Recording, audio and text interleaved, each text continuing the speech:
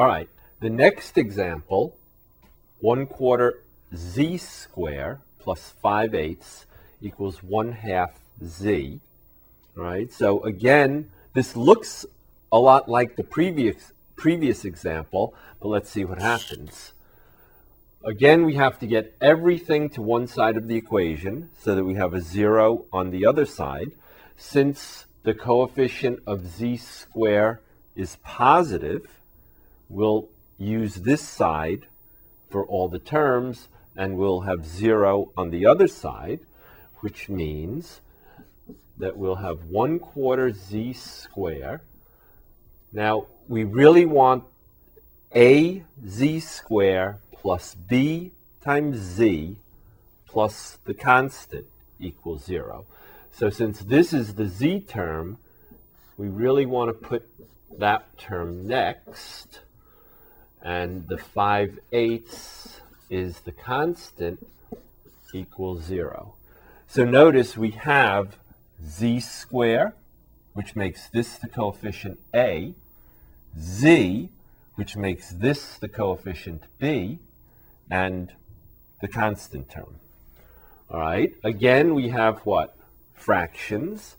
So how are we going to get rid of our fractions? Right, we're going to multiply by the least common denominator, which in this example is 8.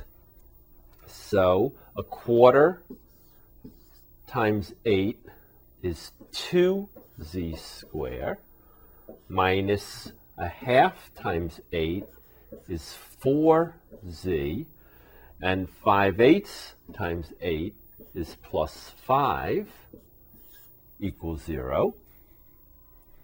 No more fractions, and we can identify a as 2, b as -4, and c as 5.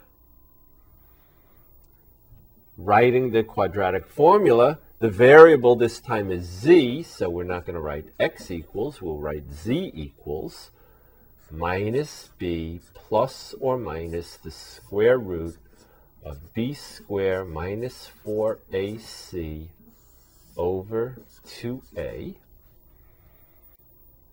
And now we just have to substitute these values into this formula.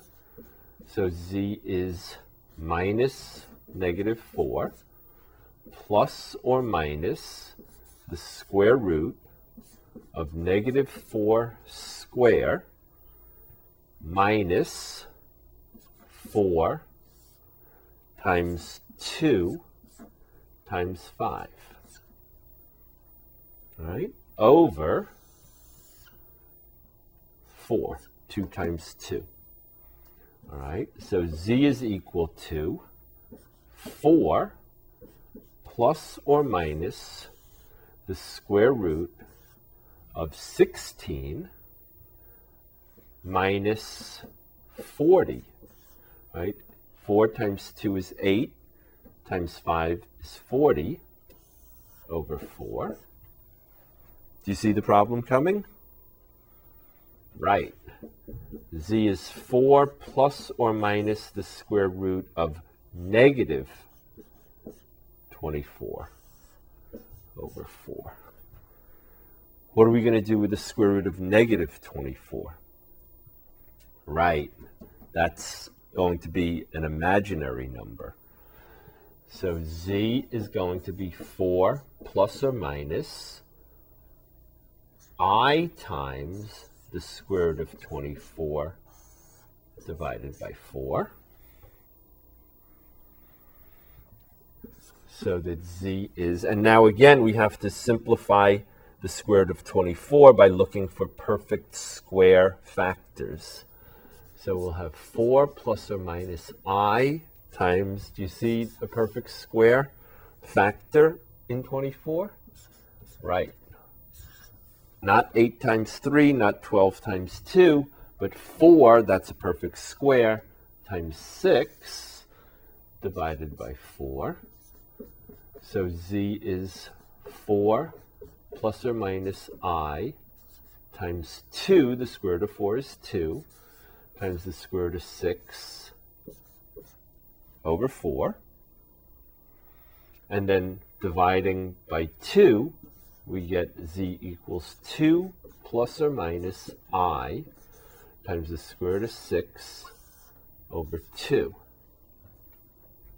All right. Now, in this example, since we know the answer, if we had tried to use the calculator, if we had used the solve command and done this example exactly as we did the previous one, we would have gotten as the solution an error message. Because remember, we saw this. If the answer is imaginary or complex, then remember you have to use C-solve, not just solve. All right, and then you'll get the correct answer. So don't forget C-solve if you suspect that the answer might be complex.